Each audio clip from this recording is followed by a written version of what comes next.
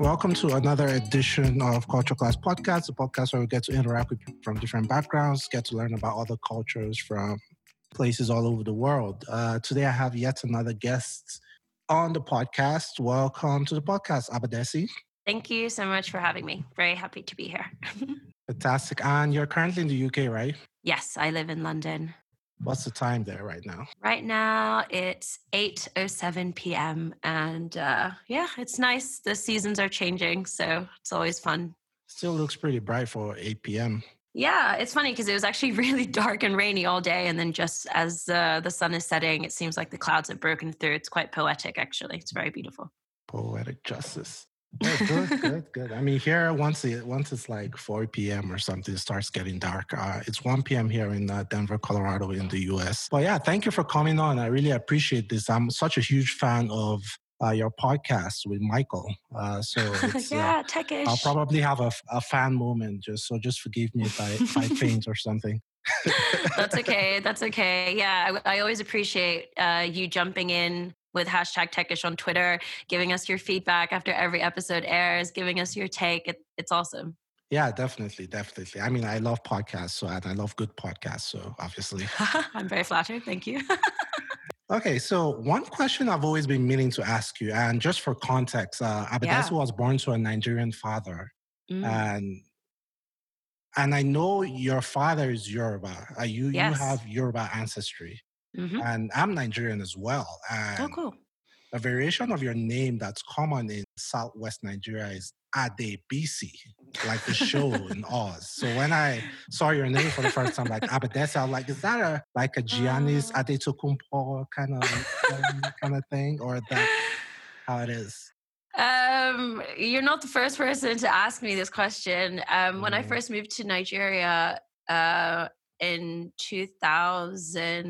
2001. Wait, moved or visited? I lived there for a while. A lot of people, when I introduce myself, so for people who maybe aren't Nigerian, it's a very patriarchal culture. It's a very ageist culture as well. So if you're a man and you're an older man, then you know everything better than anyone else, like especially women, especially younger women. And so when I used to introduce myself, when I first moved to Nigeria, we were living in Abuja at the time, I'd be like, oh, hi, my name is Abadesi. And in Nigeria, when you come back from abroad, people call you like Tokumbo, like you were born abroad, you spend time abroad. That's and if you're like me, thing to do. The name has changed. Oh right, yeah. Well, I'm showing my age here. But when you're mixed race like me as well, people call you yellow. Like they just call you yellow. Well, they did to me. And anywho, it was really funny because when I introduced myself as Abadesi, people would say to me, "Oh gosh, you don't even know how to pronounce your name." Poor thing. You don't know how to say Adebisi. It's Adebisi. And I was like, no, it's... She's actually saying it pretty nice because I can imagine it in the typical Nigerian aunt accent. So, what are you talking about? You don't even know how to say her name. Exactly. And they'll point at your father, what kind of child is this? Yeah, exactly. So people used to rinse me so hard. But no, my name is Abadesi. My dad just decided to riff on traditional Yoruba names and make up his own name. So we all have names which are kind of unusual. And so, my own Abadesi, it's just an abbreviation. Like most Yoruba names ultimately are like a sentence compacted, aren't they? And they have a lot of those keywords like Oloa meaning God, Ade meaning crown or wealth. And then we sort of connect them and bridge them together in different ways. So if you actually think of the name Abadesi, it has Ade in it as well. So it's just a compounded, abbreviated version of saying our wealth increases. Oh, okay. Oh, that's actually on brand to what we'll talk about later about why we go into tech. But okay, cool. That's by the way. So you were born in Washington, D.C. Yes. In, just a few years ago, 3 years ago. You were actually born to a Nigerian mother and a Filipino... A Nigerian father. A Nigerian father and a Filipino mother. Yes. That must have been very unusual, like, when you were born, like, yeah. A couple of decades ago. Like, have you ever talked to your dad or your mom about that whole experience? What happened? Were they students? What was the deal there? So my parents met in the Philippines. My dad, he's now retired, but his profession was an economist, and he worked for the International Monetary Fund. So International Monetary Fund. Pressure. World Bank, United Nations, all those kind of classic multilateral organizations. And he went straight from his PhD at Oxford University into the IMF. And, in the 70s, I guess this was the late 70s, he was on an assignment, as junior economists were back then, doing macroeconomic policy all around the world. And his assignment found him in the Philippines, and he was working in the same office as my mom. And, they fell in love and they got married. Wow. Wow. That must have been interesting. So wait, did your mom was working in the Philippines for the IMF as well? And your Yeah, dad she just worked in was the on office. assignment. Got it.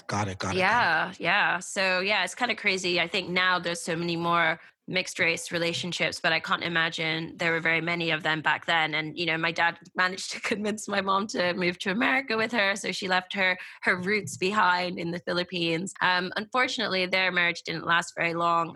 So they split up when I was really young. They both sort of moved on to other partners since then, but I can't imagine it would have been very easy. One, being immigrants in a new country. So they were both, fresh off the boat, kind of living this new life in the suburbs of DC. And then two, just dealing with all the challenges that young families face when they're just trying to make it. They're from that generation where you don't really talk about your struggles because you're still the fortunate ones. If I look at the other people in my extended family, when I go back to the Philippines, I hang out with them. When I go back to Nigeria, I hang out with them. We are the most privileged by miles in many cases. So, my parents always focus on what they're grateful for and what they have to be thankful to God for. And they don't really focus on any of the challenges they face. Oh, cool. So that means you actually shuttle between like Nigeria, the Philippines, and the UK. That must be interesting. What's the, and I'm not saying this to, pit, one family against another, but what was the major difference between your family from the Filipino side and your family from the Nigerian side? Maybe when you were much younger, something that was obvious to you that you noticed that, hey, maybe the Nigerians are louder, that kind of thing. It's funny because there are actually very few differences. And I know it sounds quite surreal because it's such far away parts of the world, but there's more in common than there is different. So first of all, very, very religious families, very, very Christian, God comes first, pray before every meal, church every Sunday, before any big trip, you pray for good luck, you pray for a safe journey. Very, very, very religious family. Secondly, food is everything. Always feeding people, cooking too much. Rice is the basis of every good meal in both cultures as well, which is pretty cool. Family is very important. You're always discovering aunties and uncles who don't even share your blood, but somehow they're your auntie and your uncle, your niece, your nephew. Your dad's friends are uncles, yeah. You know what I mean? So there's actually more in common than what's different. And the biggest difference really is just on aesthetics, because of course, my Yoruba family are very deep chocolate brown, black color, and my Filipino family are Asian. I mean, I totally relate to that. I've been doing this. I've done like 72, 73 episodes of the podcast now. I've spoken to people from like almost 50 countries. And I'm starting to see patterns that, hey, we're not that much different, even though we may practice different religions sometimes and, have different cultures in the way we do things. But fundamentally, there's something that always unites like different cultures and different races together.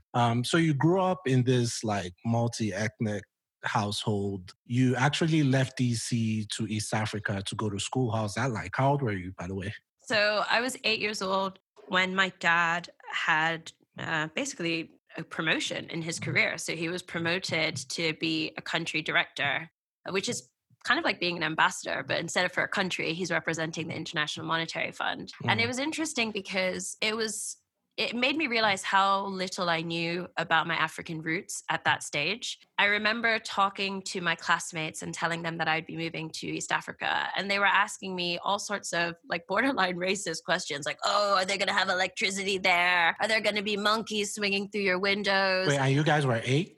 I was 8 years old. Yeah. And the crazy thing about that was I didn't even know the answers because I had very, ignorant, ill-informed views about what Africa was too. Up until that point in my life, I'd pretty much had a very standard middle class, brown kid in America living in the suburbs lifestyle. And I realized that all of the stories I've absorbed through TV and through school were through the white lens, through that sort of lens where white culture is the dominant culture. And unfortunately, related to that are really baseless, in terms of facts, like negative views of Black culture. So I had no responses to that. And I remember asking my dad, like, oh, these are all the things that my friends were saying. And he was so angry, he said, this is exactly why we need to go.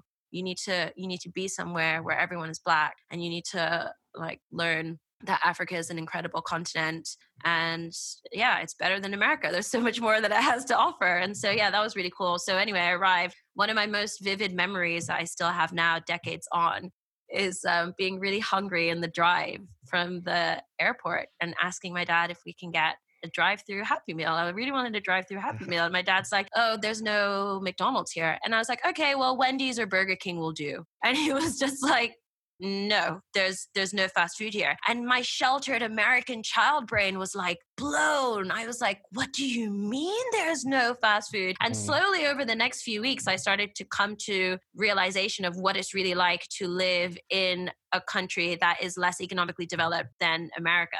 We had one TV channel. There was no cable TV. I was like, how am I going to watch Family Matters? How am I going to watch Family Matters? How am I going to watch all of these shows I love? Where's Nickelodeon? Where's all of that?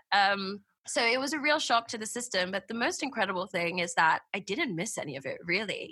Everything was different. So you I got remember acclimatized like very that? quickly, because Really? I think when you're that young, really what you want to do as a child is just be entertained. You just want to explore your curiosity. And it was just amazing to be in this new country and like new climate. The beach was a very short walk away, and we used to go to school very early. It's so hot in that climate that school would start around 7, but then it would end by noon because they don't want to keep kids in the hot classroom too late. This was at the international school in Dar es Salaam. So we pretty much had 6 hours till sunset to run around, and I just have honestly the best memories of spending my childhood there. I feel very privileged to have been taken out of suburbia and given this opportunity to live there while I was young. And after I was in Tanzania, my dad's job again transferred us to Nairobi. Before you talk about that, I wanted to touch on something you mentioned about, having a certain perception about Africa based on being a product of your environment, right? And it's funny you say that because I was talking to Garrett last week, and he grew up in white suburbia in Pennsylvania, and he didn't really know anything about the rest of the world till he joined the army. And when he joined the army, that's when he got to interact with people of different races. He got posted to Osaka, Japan, and all these places. Cool. That's where he got to when a lot of people grow up in a particular environment and they are being molded, they see the world just in one particular light, and not everybody is lucky enough to experience all these different phases and all these different cultures. Do they still have a responsibility when they get older to be able to be tolerant to people who don't necessarily look like them? Because I'm getting into something here because I guess, and this is not making a case for the stereotypical straight white male and things like that. People who grew up in a certain environment, they've lived there for 30 years. There's this maybe sense of superiority or whatever. They really don't see the need to acclimatize, or maybe don't even have the opportunity to acclimatize with people from other cultures. When they grow up and not having that experience to go to East Africa like you did, not having that experience, how much of a responsibility do they have to also be inclusive in their dealings with the world? Yeah, I think that's a really great question. It's a balancing act, right? I think it's a great question. I think just because one has not had the opportunity to leave the place where one was born or where one was grown up, and let's say that's a very homogenous, closed community, I don't think that would necessarily guarantee that someone in that community would be closed off to building connections with different people and different identities. So I think that's the first thing I want to say. We shouldn't assume that someone is going to be narrow-minded just because they haven't had a lot of experiences. And the other thing that I'd say is I think there's a lot of research out there that shows the importance of empathy. So this is this idea that to really truly form an honest connection with someone, you have to be able to appreciate the differences between you. And you have to be able to take that leap of faith where you can put yourself in their shoes and perhaps imagine that they might believe different things and experience different things and care about different things. And I think what's beneficial about exposing yourself to other cultures and other people is that having empathy becomes a lot easier, because suddenly you have all of this incredible data. So you don't need to take that leap of faith. You don't need to use your imagination. You know, you've been to a Muslim country and you've seen people praying and, you know, wearing hijabs and stuff like that. Or you've been to Southeast Asia and seen people, you know, eating with their hands or eating with chopsticks, and, you know, toilets are designed in a different way. So, you know, it doesn't take your imagination anymore. You've just witnessed it. So I guess what I'm trying to say is, like, empathy is always going to be really, really important. And it's easier if you've experienced lots of things. Perhaps it's harder if you haven't. But I think we should always, just on a level of human decency, be willing to have empathy for others. Makes sense. That's a perfect answer. And I just said that to pull out the real Abadesi for a second to get to introduce you guys to her and what she's about. But that's besides the point. Spit out the red pill real quick. Let's go back to the blue pill. So you moved from East Africa and you eventually went to boarding school, right? In the UK. Now, obviously, you know, typical Nigerian, when you're sent off to boarding school, you must be bad. So what did you do as a kid to make your dad so angry to send you off to boarding school? That's the stereotype, right? That's a really funny question. It's actually like it wasn't even that. It wasn't even about that, really. It was just the fact that we had moved to Abuja and I was just bumming around for a few months. My parents needed to find something for me to do. My dad had been placed on a secondment with work, given, you know, certain allocation of funds to support, you know, relocating the family and getting everyone set up. And by that point, my older siblings had already started college. My younger siblings were still at school, and the only school in Abuja. So for people who don't know, Lagos used to be the federal capital, and then there was a change. So Abuja became the federal capital. But at this stage, 2000, it had only been the capital for like a year. I think the changeover happened like in 99 or something. So I think it was earlier than that. I think it was like 91. Oh, okay, great. Okay, maybe. So sorry, Nigerian historians. I'm sorry. But yeah, the international school went up to age 12 or age 13. And I think I was 13 going on 14. So then it was just like, okay, well, she has to go to school somewhere. And it just became this like long debate, like, okay, where will we send her? There was a boarding school in Kenya that some people recommended, but my parents weren't sure. And then it came down to, where can we send her where there's a relative we trust within driving distance to keep an eye on her? Oh, that sounds very Nigerian. Yeah. And so I came to England because my uncle was only 40 minutes away from my school. And, you know, he would drop me there and would come pick me up whenever there was holidays, or I'd go back to Nigeria. Our English boarding school, do they live up to the hype? Like what we see in the media, like discipline, like what's the name of that Alan Turing movie? That they were in an all-boys boarding school. I always like to think of Enid Blyton and Mallory Towers, the series of novels. I'd say that my school was pretty similar to that. I mean, having never been in that privileged sort of environment. I mean, of course, I had been privileged before, like being a diplomat's kid is a very privileged life. And, you know, I was going to international schools in countries where I could see the local kids going to a different school and having a very different educational experience. But when I moved to the UK, for me, it was just like a crash course in English culture and British culture. I think I'd only ever been to London like once or twice before. And then suddenly at the age of 13 going on 14, I was living there, not seeing my parents, you know, 3 months away from home. And boarding school is it's definitely not for the faint-hearted, because you don't actually get that much support. I know it sounds crazy, but, you know, there's a bell in the morning for breakfast, but it's up to you to like get up, get dressed, get showered, tidy your room. You get in trouble if you don't. It's a bit like the army, I think. This must have been in the UK. I mean, Nigerians listening to this had a totally different experience with Nigerian boarding schools, I guess. Oh, okay. But, you know, then you you go for breakfast, you have your lessons, you have break or whatever. My school was an all-girls boarding school because, you know, as I mentioned before, very religious, very strict parents. They didn't want me around the dangerous influence of boys.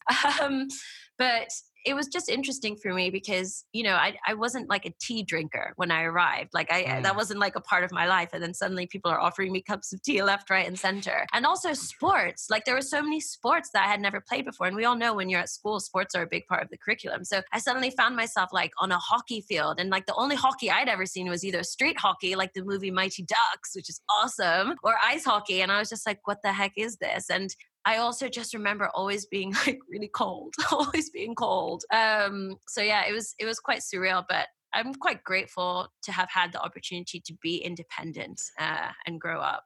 Yeah, looking back at your background, it's almost like you had such a rich history. You lived in three, four countries by the time you were like 13, 14, Mm, 15. You went to boarding school. You had the opportunity to like think for yourself at such an early age. And you still had, this privilege of being like a diplomat's kid. Did you look at it as going through that experience when you were a teenager? Did you recognize, the richness of your not at experience at all. the time, or you're just like, nah? Not at all. Not at all. Mm. I feel like the older you get, the more you're grateful for, or at least if you're doing it right. Mhm, mhm. And what's interesting about being in international school and being in the diplomats kind of family is that everyone around you is also like that. So you start to believe that that is the norm and that is normal. So, moving every few years, you're surrounded by people who have also been moving every few years in a similar way to military families. So because you're always around people who are like Yep, you fall into that trap of being in a bubble where you then yep. project that onto the rest of the world and you're like, oh, everyone lives like this. And it was only when I came to boarding school where I realized actually there was like a fraction of us who also like me had moved around a lot, but a number of people had only ever lived in the same part of England their whole life, and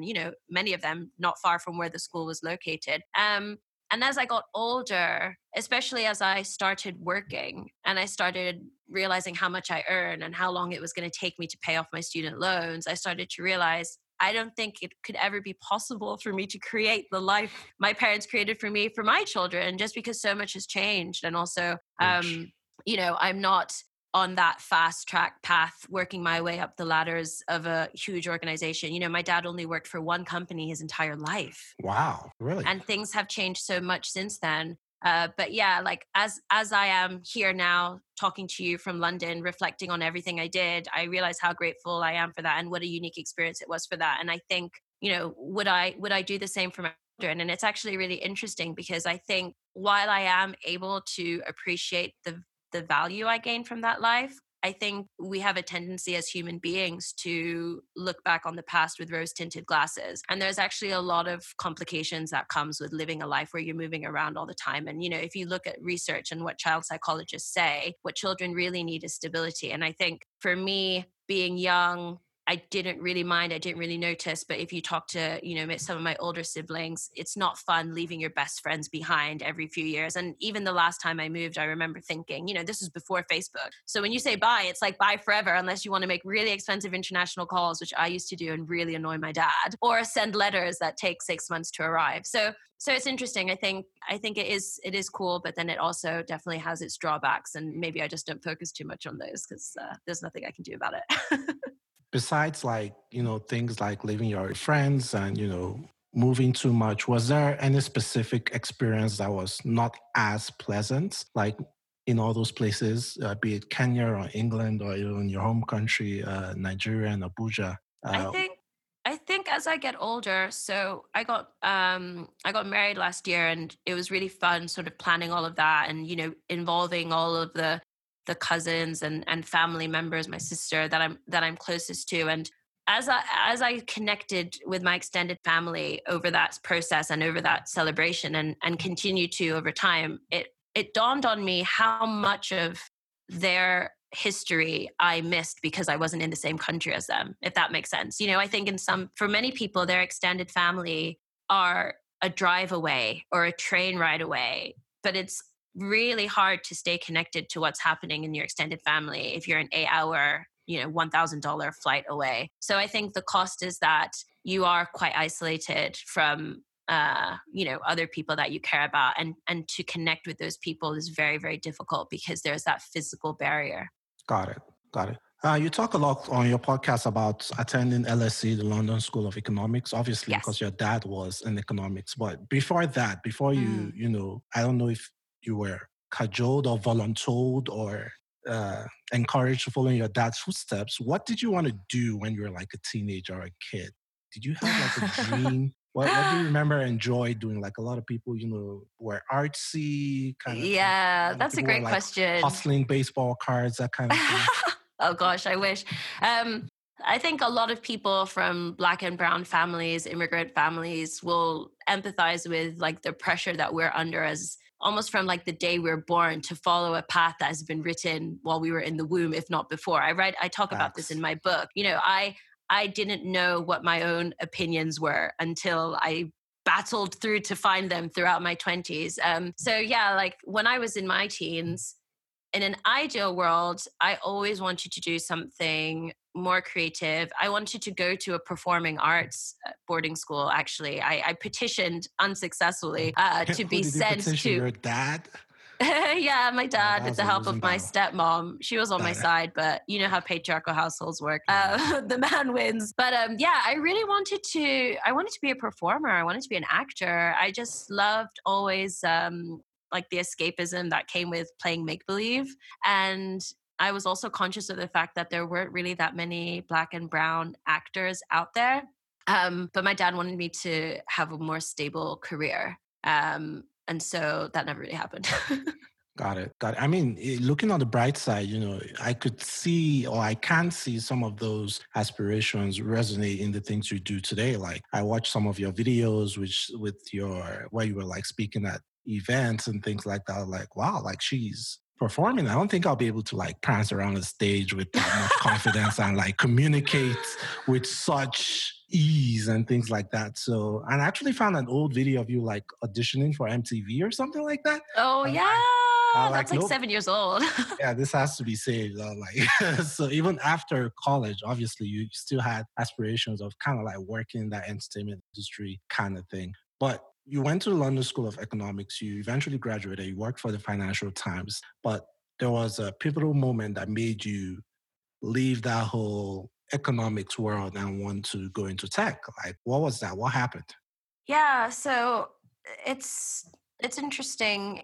When I was at university, no one really told me about startups. And I guess because I wasn't aware of them through my own experiences or my own close circle, it wasn't really a world that I thought had opportunities for me. Of course, I knew about tech. We all knew about tech, right? We were using the products every day. But I couldn't really connect the dots between myself and my experiences and that industry and breaking into it. And the reality is, I graduated in 2009 and the economy was not great. And my attitude when I left university, I mean, I was fortunate to get an internship writing at the Financial Times, but I always knew that was going to end. And my attitude was like, just get a job because I had rent to pay, I had bills and, my student loan debt. So because I had an economics degree, I was able to get a job in the city working for a financial publishing company. And the whole time I was there, I just had this like niggling feeling in my mind that like, am I going to work here forever? Like, is this really what I'm going to do? And I knew that it wasn't the case because I wanted to do something that I just felt was more purpose driven because I really Mm. took that job just to get a job.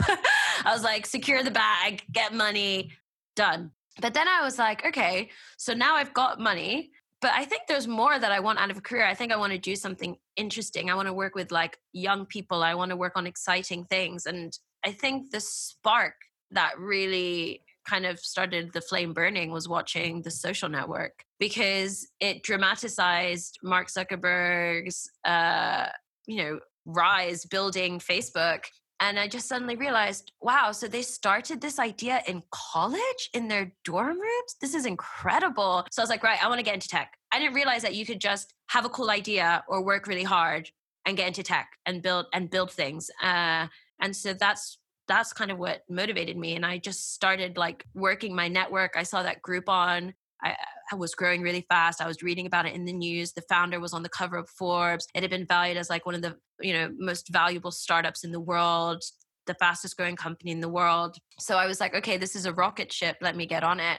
And that's how I got into tech. And, 10 years later, rest is history. So you leveraged on your network to get into tech. Were there other things in your life that you think gave you an edge? Maybe your education, the type of school you went to, just for listeners who might want to get into tech, even though the game might be different 10 years later, but. Yeah, I think it's a lot easier now. It's still not great. This is why I do the work that I do with Hustle Crew and Techish. Unfortunately, in tech, there is a bias towards hiring what we already have on the team. And, a lot of the teams are people that have gone to specific universities, usually like Ivy Leagues, Russell Groups. And if you think of how society is structured, demographically, the people that go to those schools look the same. They're like upper middle class people, from white families. And if you think of how those universities select students, it's almost like a system where there's also then very specific schools that tend to feed into those universities. And it would be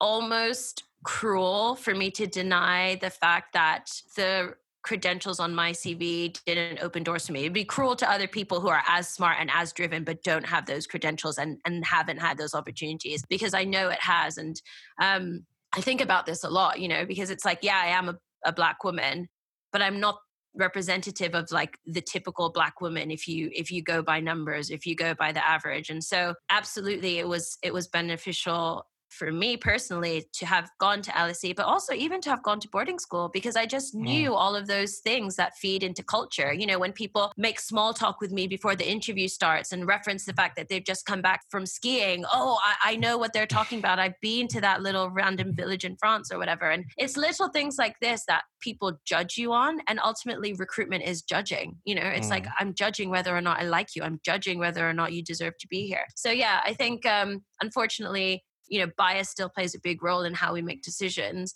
That said, if I were trying to break into tech now, the credentials that I could use to my advantage would be communities, because communities have become the gatekeepers now. Employers come to me, Hustle Crew, or Michael, my co-host of Techish, People of Color in Tech, and say, we know that the research shows diverse teams create innovative, more productive companies. So how do we access candidates from underrepresented backgrounds? So that right there also, like there are some conspiracy theories who also talk about, like, is there a right reason to do the wrong thing, or is there a wrong reason to do the right thing? Like these companies, some of them like treat it as a quota, like, hey, yes, let's go. I mean, I schooled in DC, right? So I saw it all the time.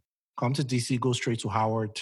Let's get some Black people in the door. And just give them internships and, make our diversity numbers good. Some people say it's a good start.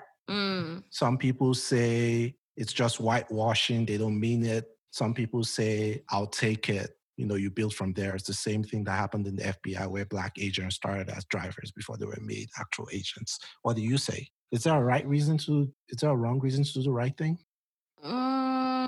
Probably there is, but I guess I would be focused on the outcomes, not the intentions, because for me, it's about, there's a real threat to the future of humanity as I see it, and to the well-being of society, if the people who build, design, and manage tech products don't represent the society using these products and being altered by these products and being affected and impacted by these products. And that's why I feel cyborgs will kill us first, huh?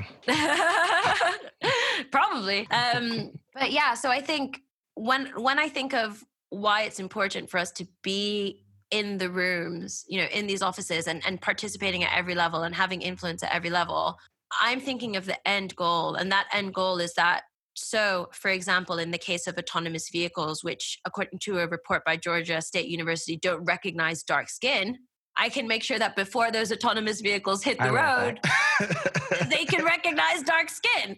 Now, if you're hiring me just so you can put a Black woman on your homepage, fine, as long as I still get to make sure that autonomous vehicles don't run me over when they hit the road. So, and those things are real, right? Because I'm sorry to cut you short. Like those things are pretty real, because sometimes, people, the stereotypical, maybe straight white male or whatever, seem to think that underrepresented minorities are making such a big force, but it is a big thing. Like I remember where I had worked previously, we wanted to finance this client, this particular small business. And I think he was from Somalia or something like that. And he bought this car. He wanted to like get a car or a truck or something. And, we financed the whole thing. And, when the guy got it, he was like upset that the vehicle didn't have a CD player.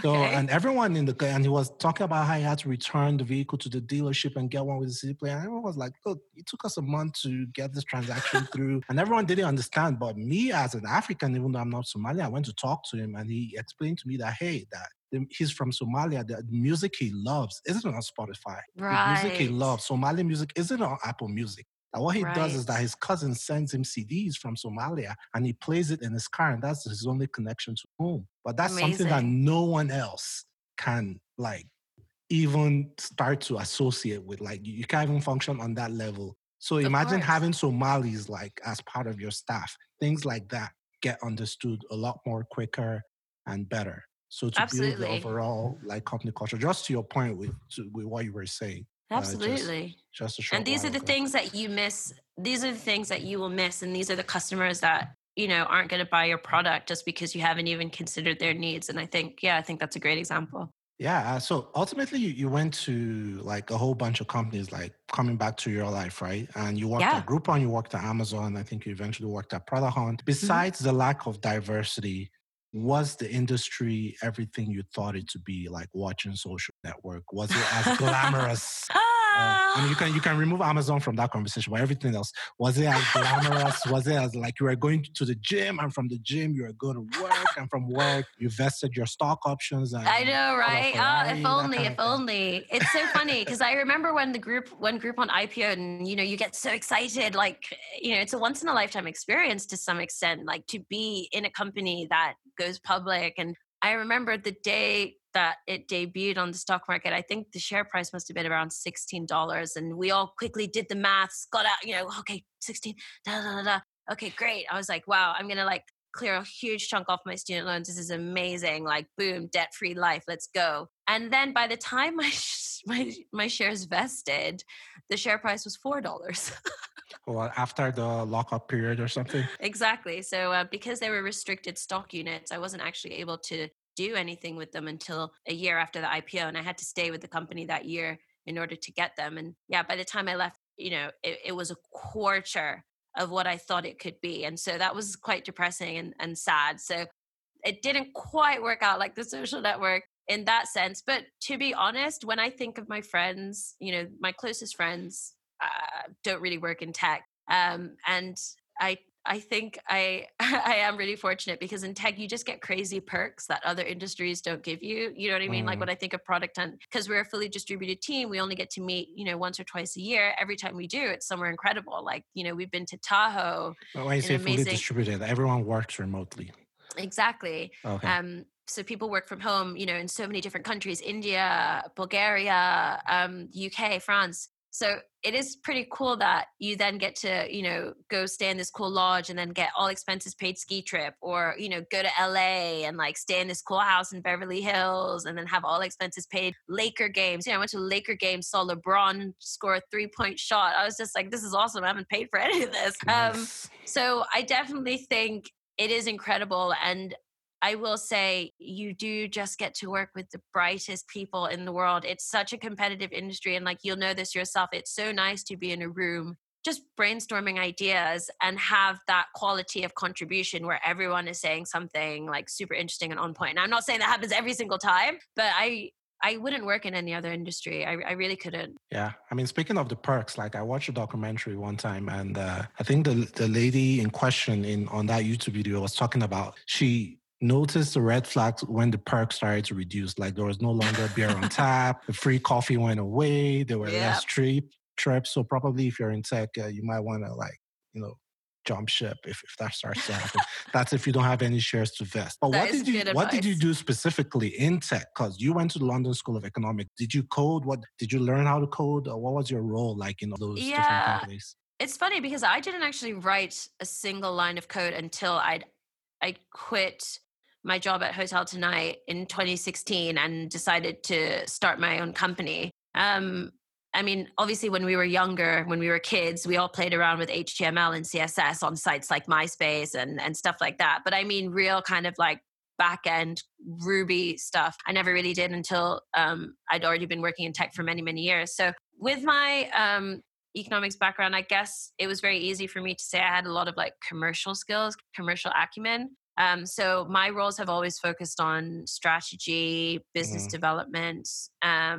My very first role at Groupon was a role that kind of sat between operations and account management. So like on the one part, it was like strategic kind of stuff, operational stuff. And then on the other part, it was just relationships, communication skills, writing a lot of emails, making a lot of calls. When I was which a at lot of Amazon, engineers don't happen to have. Well, a lot of previous engineers. Now engineers can do it all. Like I just saw a Senegalese engineer who won like she won Miss California or something. oh, She's like wow. 22. She's a beauty queen. She's black. She's like 6'2". She's an engineer. Amazing. I like, damn, like who's gonna compete with that? Like, Yeah, work it. not me. Yeah. But yeah, no, I've always just leaned on my relationship building and communication skills in all of my Mm. roles. Yeah, and you talked about starting your own business, Hustle Crew. And from what I understand, it's like a community and you're trying to improve diversity in tech.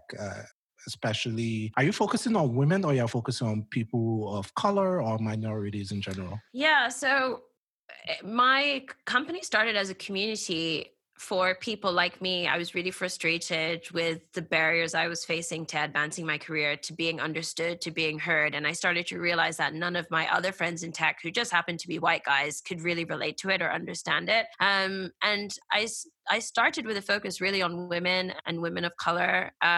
But the idea really is to be as intersectional as possible and be mindful of all identities which are underrepresented, which in tech is pretty much all of them, whether that's disabled, LGBTQIA plus. But I think when you're a community leader, just by virtue of who you are, people are just going to gravitate towards you. Like one of the first Mm. people that ever signed up to the mailing list was just another Nigerian woman, also working in tech, living in the UK. And it would be remiss of me to say that my identity and my experiences don't shape the identity and brand of the company. Absolutely, of course they do. But the way that I make money, my actual business model is I work with CEOs and CTOs who Oh, want you to have access. Look at that.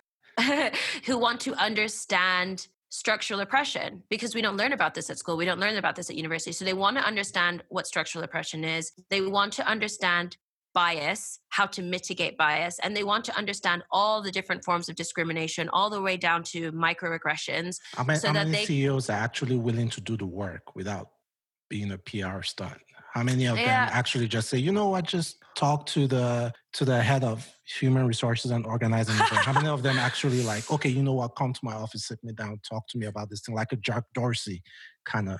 Yeah, I mean, I would probably say that like the size of my company and the size of the industry, there aren't that many entrepreneurs like myself who work on this full time, and I think that is indicative of the demand. If there were so many people that wanted to know more about discrimination and how to fight against it in their company and build better cultures, then there would be diversity and inclusion companies falling out of our ears, right? But Mhm, the fact mhm. that there are really just a handful of us, especially in this space, I think shows that it's still a very, very uh, early stage market, and it's also a very complex problem in that its relation to commercials and the bottom line still isn't clear enough for many Mm. leaders, and so they still don't feel the urgency that, let's say, an underrepresented person who has felt excluded at work or even gone as far as quitting the industry altogether, which is reported in a lot of cases. You know, the leadership haven't felt the problem as acutely as these underrepresented people. Got it. Got it. I mean, we're starting seeing roles like chief diversity officer spring up at all these companies. So I guess, like you said, slowly but possibly Exactly. surely. Let me ask you a question about starting a business. Now, having your own business, and this is something I hope to do, sometime in the future. Like, what percentage do you think, how much ignorance do you need to have, and how much wokeness do you need to have to start a business? Some people say you just need to be totally ignorant, because if you go in there knowing all the problems and challenges of having your own business, you probably won't start your business. Some people say, oh, no, you need to be aware of certain things and how the game is played in that particular climate. On a percentage scale, how many points will you allocate to ignorance? How many points do you allocate to wokeness in starting a business? That's a really good question. I mean, in my case, with the kind of work I do, I'm not trying to like invent a new type of rocket fuel to get us to Jupiter or whatever. Oh, no, Elon Musk.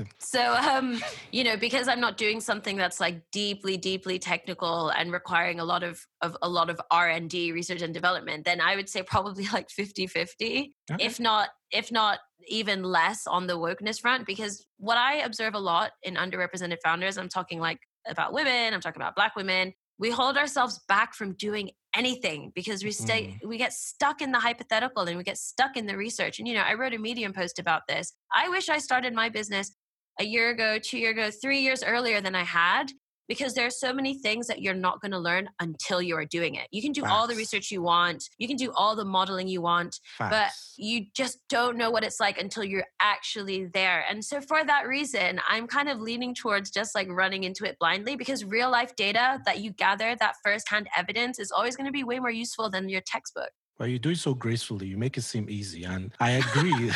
I agree that, sometimes you just have to jump into it. I can relate in a way from starting this podcast. Like a bunch of my, earlier episodes were horrible. It's not like I've actually like reached the pinnacle or anything, but I got to learn over the 1 year plus I've been doing this. So I guess it'll be like almost the same thing for business. Definitely. In your line of work, do you think diversity has actually become better than, say, I don't know, what's a pivotal point since the dot-com crash? I don't know. So 20 years ago. Yeah. I don't have any.